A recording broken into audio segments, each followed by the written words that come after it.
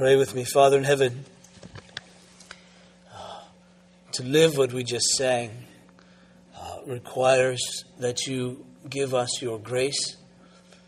And so I pray now that this word that you shall give to us will be the word of your grace, that it will build us up, that it will assure us of the inheritance, that which is to come, and that God, that you would then enable us to give our lives away for your glory and kingdom. And this we pray in Jesus' name.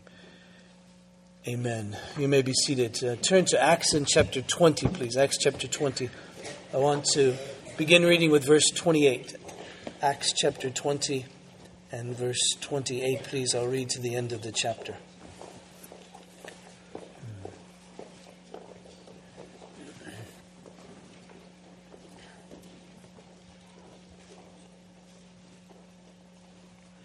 Hear the word of God. Pay careful attention to yourselves and all the flock in which the Holy Spirit has made you overseers, to care for the church of God, which he obtained with his own blood. I know that after my departure, fierce wolves will come in among you, not sparing the flock, and from among your own selves will arise men speaking twisted things to draw away the disciples after them. Therefore, be alert, remembering that for 3 years I did not cease night or day to admonish everyone with tears. And now I commend you to God and to the word of his grace, which is able to build you up and to give you the inheritance among all those who are sanctified. I coveted no one's silver or gold or apparel. You yourselves know that these hands ministered to my necessities and to those who were with me. In all things I have shown you that by working hard in this way, we must help the weak, and remember the words of the Lord Jesus, how he himself said, "It is more blessed to give than to receive." And when he had said these things, he knelt down and prayed with them, and there was much weeping on the part of all. They embraced Paul and kissed him, being sorrowful most of all because of the word he had spoken. They would not see his face again, and they accompanied him to the ship. Now, I've mentioned before that I don't care for red letter editions of the Bible, primarily because I don't like to read red. But it concerns me because my fear is that people will think that the words in red are more inspired or authoritative than the other words, and that simply isn't true. Though they be spoken by the Lord Jesus, those words in red, 2 Timothy chapter 3 tells us that all Scripture is God-breathed. That is, it comes from God. And so we must realize that the whole of the Scripture is from God, not simply these words of Jesus. But that having been said, it's always shocking to read somewhere other than the Gospel and see something in red, because you realize we expect these words of Jesus in the Gospels, but when we come here in the book of Acts and we see this sentence, at least in my version, in verse 35, where Paul quotes Jesus in his talk, Paul quotes Jesus, "It's more blessed to give than to receive," is in red. Now, there's some other red sentences, other red expressions outside of the Gospels. There's a couple others in the book of Acts. The book of Revelation, especially chapters 1 through 3, and some other sections of Revelation, if you have a red letter edition, are in red. But what makes this one even more interesting is that all of those are references to Jesus actually talking. But this is a quote. And this is a quote that we really don't have anywhere else. That is to say, nowhere else do we read in the Gospels, for instance, that Jesus actually uttered this sentence. It is better to give than to receive. It is more blessed to give than to receive. So we don't read that anywhere else. So obviously, either Paul had gotten it from someone, or maybe he heard Jesus say it in his comings and goings and so forth. And so we simply don't know how that came to him. But he attributes it to Jesus, thus we believe it so. We can certainly think of Jesus saying something like this, given all that he said about giving and serving and so forth. So it makes sense, certainly at that point. And even John, as he finishes his gospel, says that if all the things that Jesus had said were written down, then it would take libraries to contain it. So what we have in the Gospels is just what God wants us to have of the sayings and the words of Jesus. And here he gives us one more. It is more blessed to give than to receive. This is a beatitude. we talk about the Beatitudes that we find in the Sermon on the Mount, those expressions which begin with the word blessed or blessed. And when we talk about this word blessed, it's more than just giving a blessing. In fact, in Greek, there's two words that are translated either bless or blessing or blessed. One, which is not this one, means to pronounce a blessing upon another. That is a word of affirmation. For instance, a benediction is a blessing in that sense, or it's a word of affirmation. It's a word of blessing. But when a person is said to be blessed or to be in a blessed state, it means, I guess most commonly, it means that you're happy. Now, for us, happiness is a rather hollow thing because it comes and goes, and this isn't to come and go. So it might be that a better biblical word or synonym might be the word joy. That is something that stays with us. But really, the sense is that the blessed person is a person who is filled. A person who's filled to the full and therefore lacks nothing. The 23rd Psalm begins, "The Lord is my shepherd, I shall not want." Or in some of the more modern versions, "The Lord is my shepherd, I lack nothing." That's blessedness. That's the state of being blessed. So, what we find in these Beatitudes of Jesus is sort of things which are rather counterintuitive. For instance, Jesus says, a person who's poor in spirit is in a state of fullness. You say, well, wait a minute. How can that be? But he does say, blessed are the poor in spirit, for theirs is the kingdom of heaven. In other words, when you reach a point of spiritual bankruptcy, when you realize that you haven't anything with which to commend yourself to God, when you're humbled in that sense and you go before him, he says, all right, I'll give you the kingdom of heaven because that's the only way you can receive it. So someone who's poor in spirit or understands their spiritual bankruptcy is a person in a state of fullness. Blessed are those who mourn. You say, how can that be? Well, if this person who mourns is mourning because they're aware of misery caused by sin, and they're sensitive to that sin and it so grieves them, and they come to God, they're in a state of fullness because Jesus says, blessed are those who mourn, for they shall be comforted. Blessed are the meek. Well, a meek person doesn't seem to be full. It seems to be somebody who's humbled and who's lowly. But Jesus said, wait a minute. That person is a person who's full. When they recognize who they are in the presence of God, they realize their spiritual bankruptcy and they realize their sin. He says that person is in a state of fullness because if you're meek in that sense, you will inherit the earth. Everything shall be yours. Blessed are those who hunger and thirst after righteousness. You say, wait a minute. Somebody who's hungering doesn't seem to be quite full. Somebody who's thirsting doesn't seem to be really satisfied. He says, but if it's after righteousness that you're desiring, and that then you come to me and you'll be satisfied. Right? Blessed are the pure in heart, for they shall see God. The person who's in the state of fullness is the person who so desires to see God that their heart is pure after him. Blessed are the peacemakers. Blessed are the merciful. These are the ones who are full. Blessed are those who are persecuted for the sake of the gospel. Blessed are those who are reviled because of the name of Christ. Theirs is the kingdom. They shall be satisfied. Their reward shall be great in heaven. Those are the full ones. And now Jesus is saying, if you want to be full, if you want to be satisfied, if you want to be filled with joy, if you want to be happy, if you want to put it that way, and realize it's more blessed to give than to receive. Now, that doesn't mean that receiving is a bad thing, in fact. There are times when receiving is necessary, and not to receive means that one is filled with pride. In fact, as human beings, we must realize that our posture before God is always in the receiving mode. I've shared before that one of the passages of the Old Testament Psalms that I live from is Psalm 81:10, where we read that God has said, I'm the Lord your God who brought you out of the land of Egypt. Open your mouth wide, and I'll fill it. I mean, that's our posture before God always. Never are we in the giving sense to him, in the sense that he has a need. In fact, Timothy, Paul writes to his son in the faith, Timothy, in 1 Timothy chapter 1, and he refers to God as the blessed God, the God who is the blessed one, meaning he's the full one. He has everything that there is. We're never giving to him. We're always receiving. Excuse me. And so we must realize that our mode before God, our posture before God is always in this sense of receiving. In fact, we read this morning in our affirmation of faith, to those who received him, it was those to whom he gave the authority, to the right to be called children of God. In fact, we've received from him, he says, grace upon grace, grace in abundance.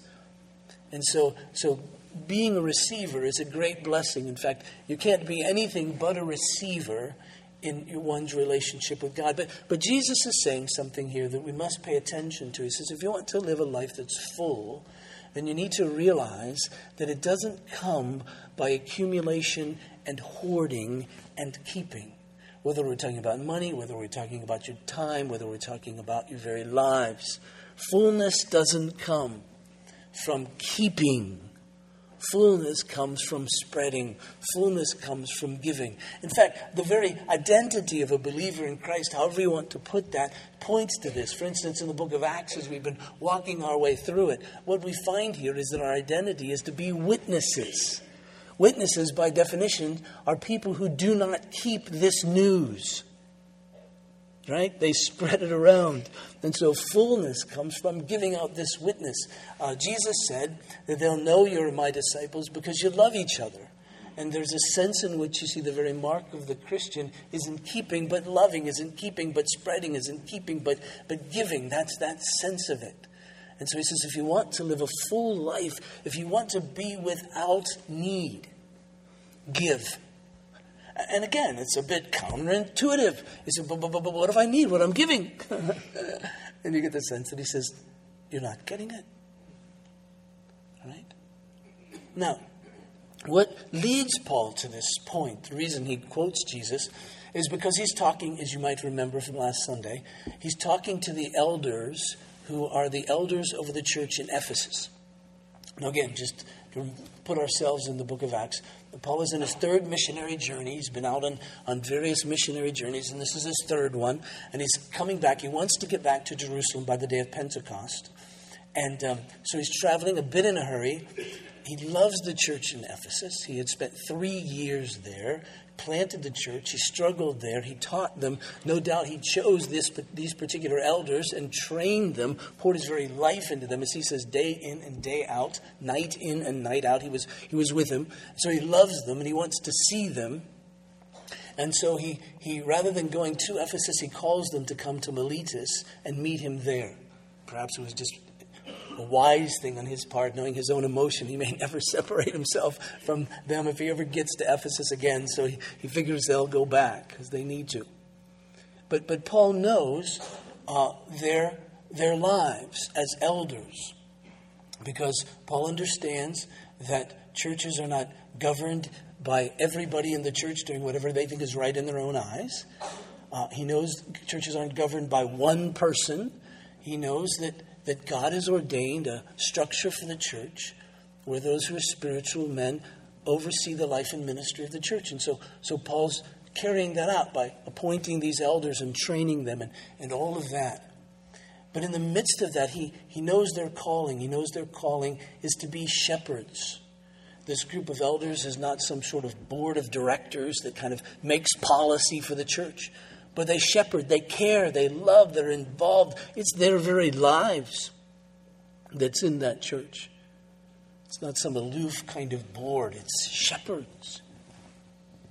And so he knows their calling as shepherds, and he knows that their calling as shepherds is a significant and a deep stewardship, because he knows the church does not belong to them any more than the church belongs to Paul. He knows the church belongs to Jesus. And Jesus bought the church with his own blood. And so this is not an insignificant thing. This is a huge thing. And so Paul understands the weight of that, the burden of that that's on them. And so he calls them to strengthen them and to help them. And so he says to them, you know my example. You know that I served you. And And when Paul talks about serving them, he uses the word for a bond slave. He says, I was in a sense a slave to Christ, and even your slave, to serve you and to love you and to care for you. And I did it, he said, with tears. It wasn't something that just came easily. It wasn't something that sort of didn't bother me. It wasn't an 8 to 5 kind of deal. It was my whole life. And every time I saw you in trouble and any time I saw you having difficulties, it hurt me. And I cried for you. I wept. You know that. And you know the trials that we experienced in Ephesus and how some came against us and all of that. And so he said, I served you. You know how I did that. That's how you're to live as well.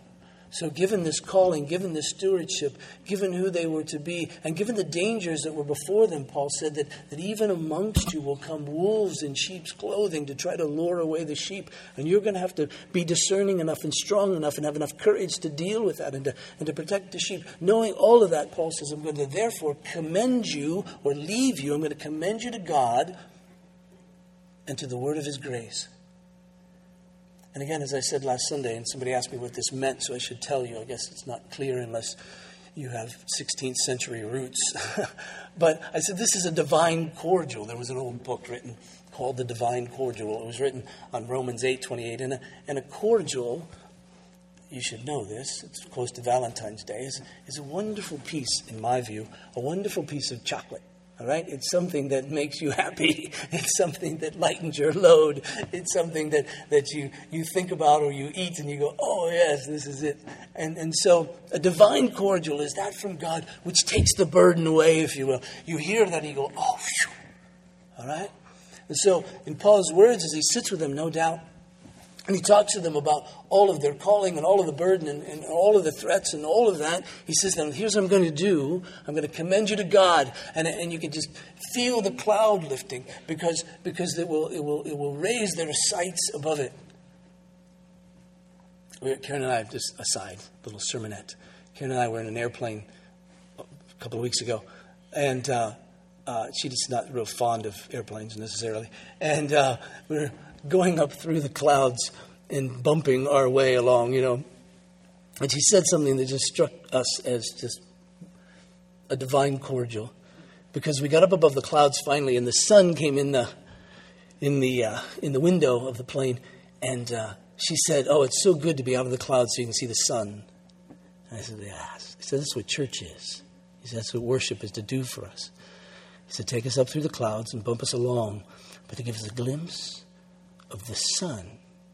And I think that's what Paul was doing here. He was giving them a glimpse of the sun. He was saying, all right, you know the clouds, you know the difficulties. Now we're out. I want you to cast your eyes upon God. I'm going to commend you to him. Think of him and the word of his grace. And when we think of the word of God's grace, we realize our inability, but yet his ability. Our lack, but his supply. And so he's saying, I'm going to give you the word of his grace, which is able, he says, to build you up. This is what you need. This will strengthen you, the word of his grace. This will build you up. And it will give you the inheritance that's among those who are sanctified. Sanctified being set apart by God to be his. And he says there is an inheritance that's coming. And if we read through the scripture, we find that inheritance described variously. Either as the kingdom of God, either as our salvation, either as eternal life. Peter mentions this inheritance in 1 Peter, for instance, in chapter 1, verse 3. Blessed be the God and Father of our Lord Jesus Christ, according to his great mercy. He has caused us to be born again to a living hope through the resurrection of Jesus Christ from the dead, to an inheritance that is imperishable, undefiled, and unfading, kept in heaven for you, who by God's power are being guarded through faith for a salvation ready to be revealed in the last time. And so Peter's putting it like this. He says there's an inheritance that's secure in heaven, and it's being kept there by God, and you're a people who by faith are continuing to live, continuing to walk in such a way that a day will come when you'll grab a hold of all of that. That's as secure for you as anything could possibly be, because God is keeping it. And you're going to hold on to it by faith, which means God is keeping you so that you will have it by faith always. And so in one sense, we live in the light of that inheritance, knowing that it's there. That's our security, if you will. No matter what happens here, no matter what we lose here, if you will, we know we've got that there. That's everything. And that is true and sure.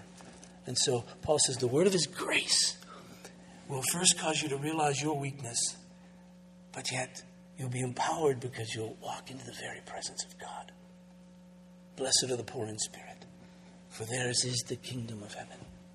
You'll walk in the very presence of God and you'll walk by him. And you'll know that you have this inheritance.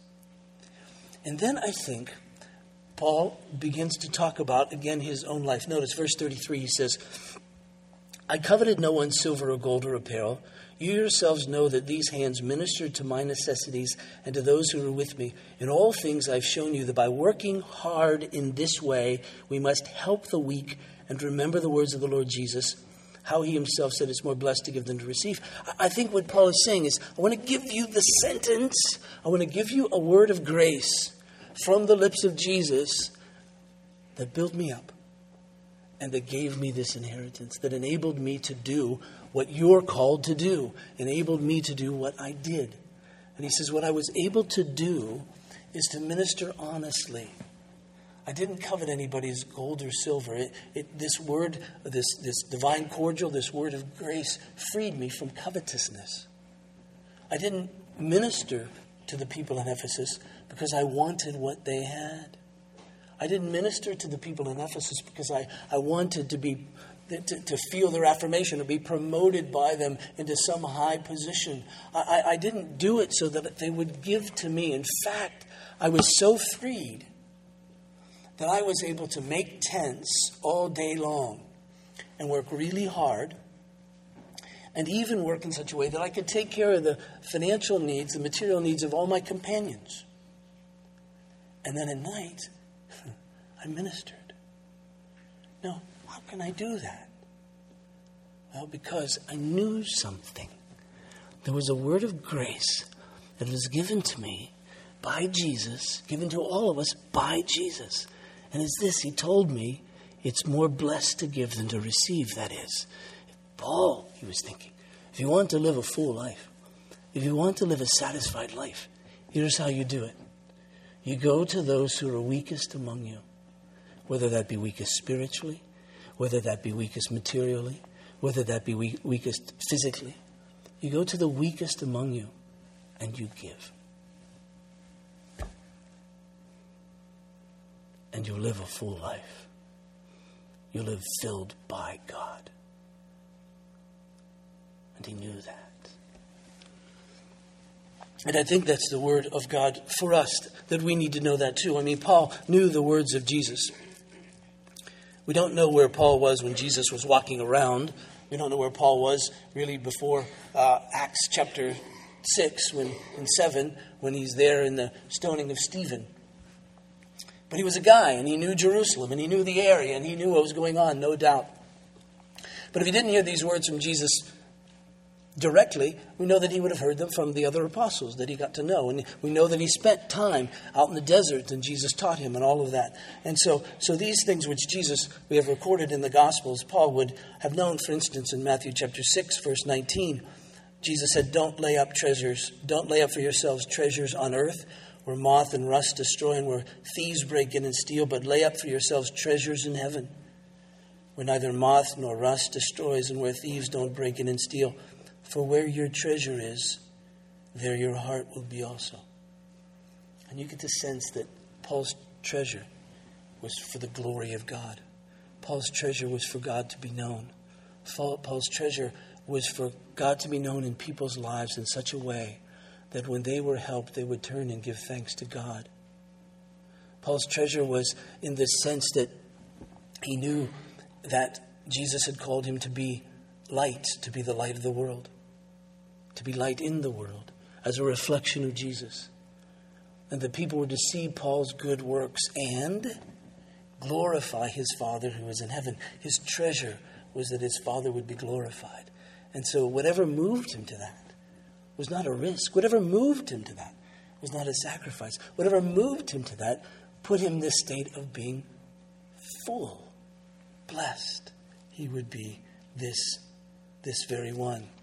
No doubt, Paul would know of this one that we refer to as the rich fool.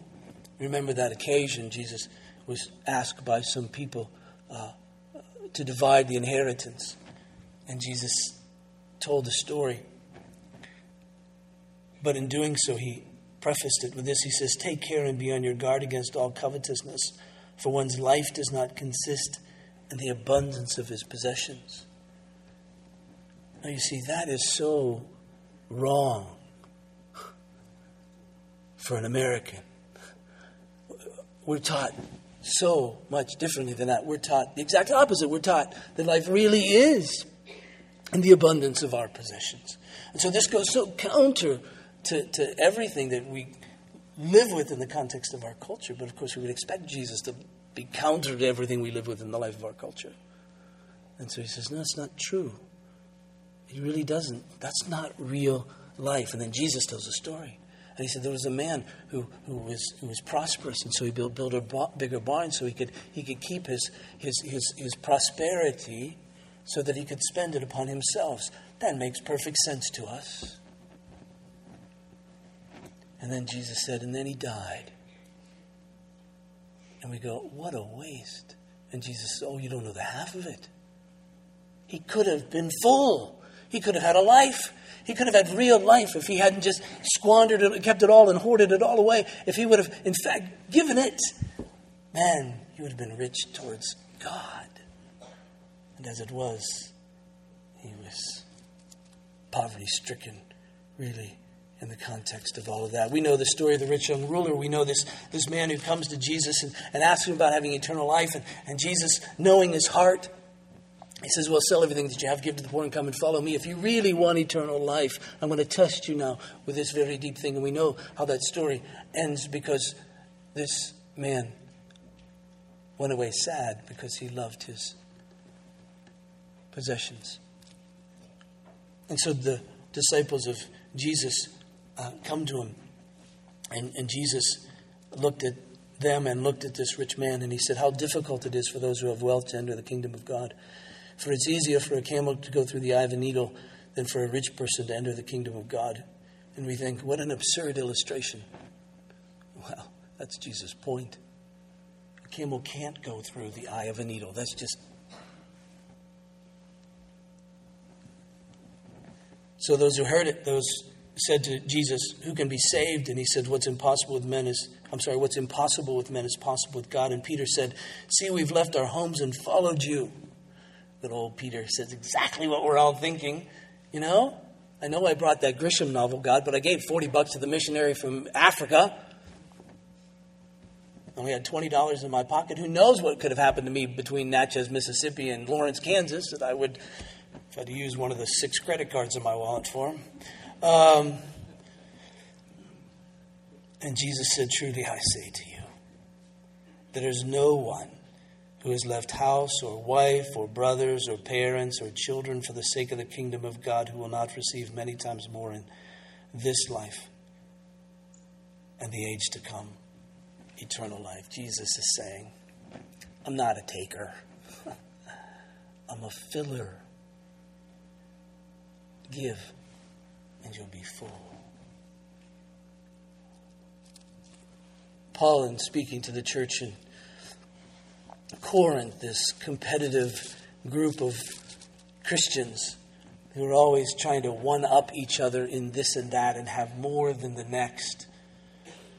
Paul humbles them by telling them that it's all from Jesus and the cross. But then he raises all of that by saying this, 1 Corinthians chapter 3, verse 18, he says, let no one deceive himself. If anyone among you thinks he's wise in this age, let him become a fool, that he may become wise. In other words, live counter to the wisdom of this age that says life consists in all that you have. For the wisdom of this world is folly with God, for it's written, he catches the wise in their craftiness. And again, the Lord knows the thoughts of the wise, that they're futile. So let no one boast in men. And then Paul makes this statement that's just astounding. He says, for all things are yours. All real things, all right things, all necessary things, all-filling things. All things are yours, whether Paul or Apollos or Cephas or the world or the life or death or the present or the future, all are yours, and you're Christ's. Now, that's the ticket, isn't it? And you're Christ's, and Christ is God's. So he says, don't worry. Then in Romans, in chapter 8, we read all kinds of things that are of great comfort to us. Romans chapter 8, verse 16, the Spirit himself bears witness with our spirit that we are children of God, and if children, then heirs, heirs of God and fellow heirs with Christ, provided we suffer with him, in order that we also be glorified with him. He says, listen, don't even worry in your suffering, because your inheritance is secure. For I consider that the sufferings of this present time are not worth comparing with the glory to be revealed to us. He's saying, listen, if you're suffering now, remember the glory that's going to be revealed. You haven't lost that. Just though things may be difficult at the moment doesn't mean that you're impoverished, because all things are yours.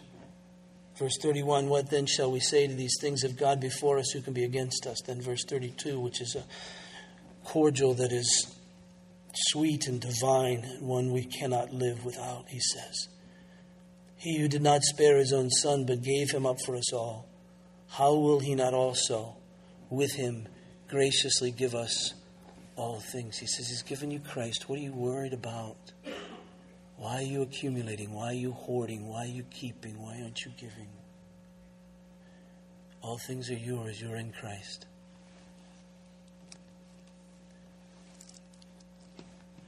Now we could go on. But you see, this is no small matter. It's no small matter at all to Paul, because he realizes the danger that those in the church and outside the church who are called weak are in.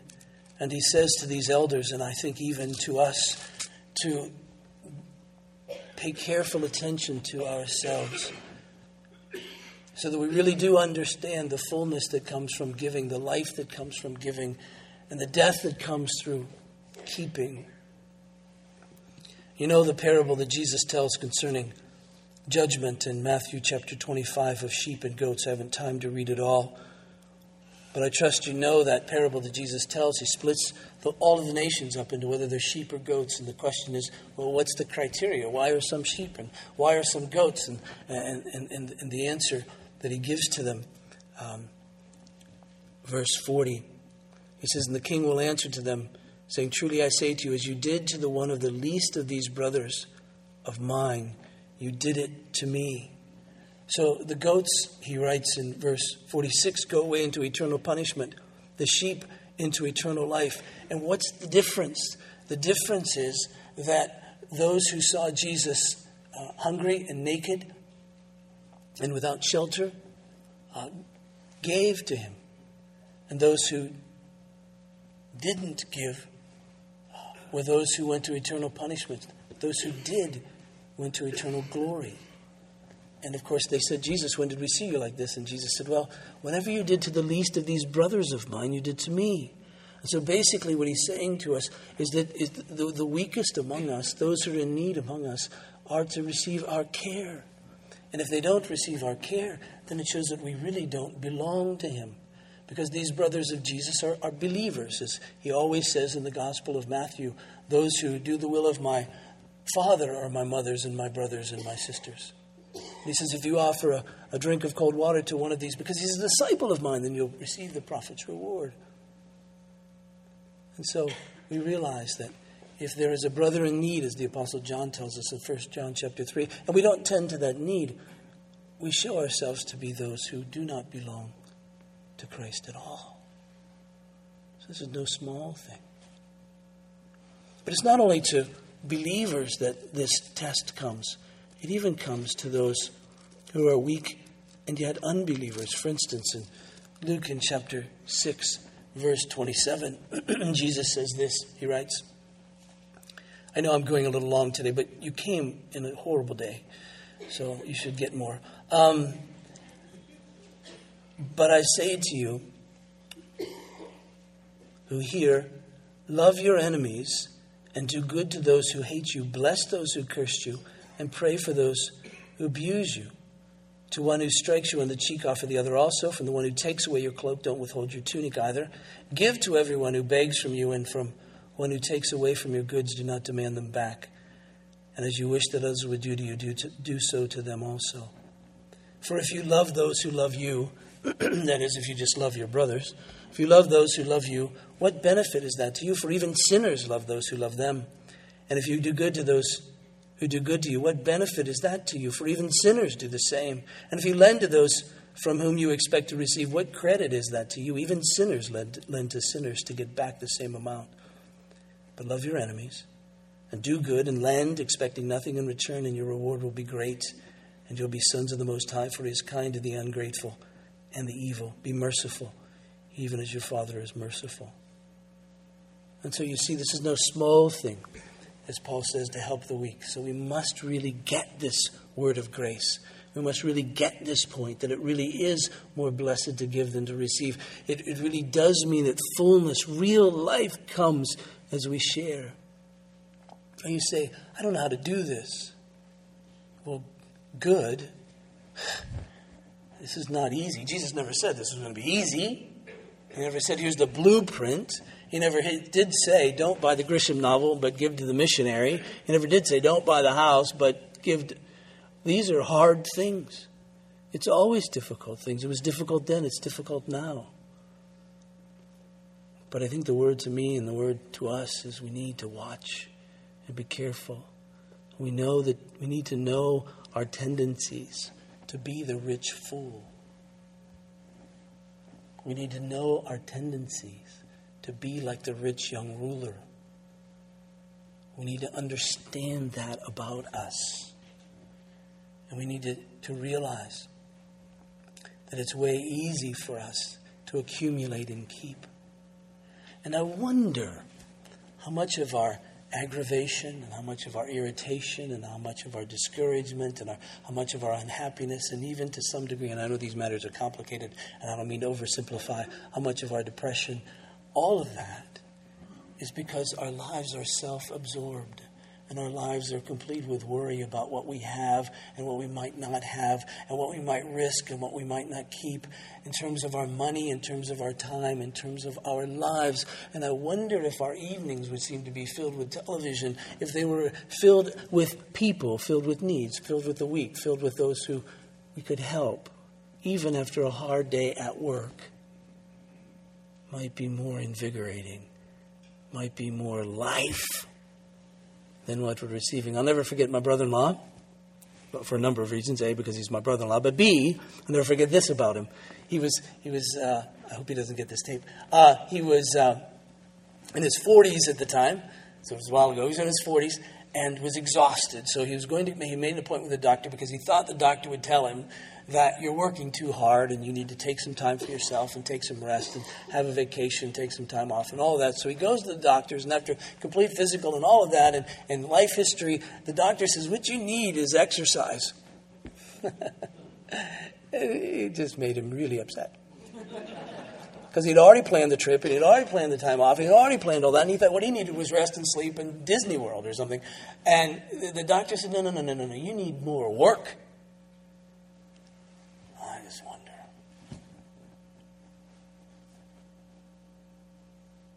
And this word of grace comes and says, I know it's hard. I know you don't know what to do. I know it's a struggle. I know it makes everything really important all of a sudden. But be careful. Because it does bring fullness. It is more blessed to give than to receive. Let's pray. Father, pray for me, for us, that you would lead us into the way of blessedness.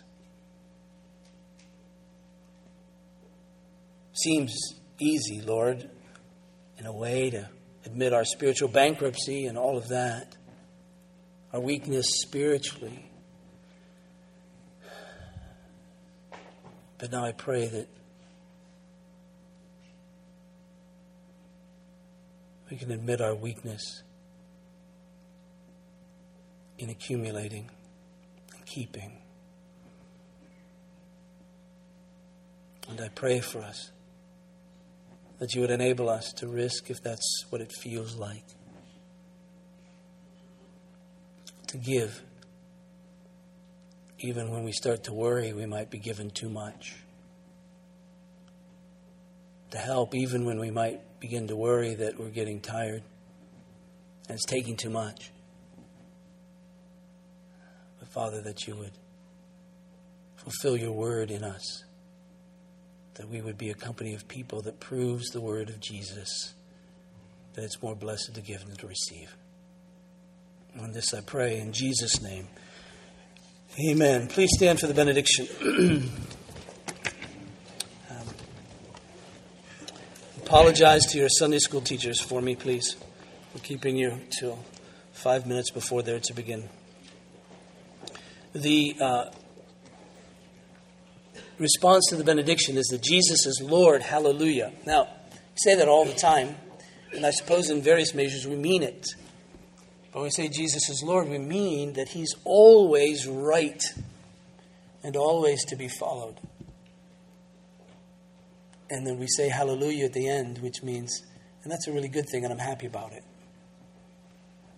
So we're saying that in response to this word, so please receive this as God's benediction now to Him who is able to do immeasurably more than we could ever ask or imagine through His power that is at work within us. To Him be glory in the church and in Christ Jesus, both now and forevermore. And all God's people said, Jesus is Lord. Hallelujah.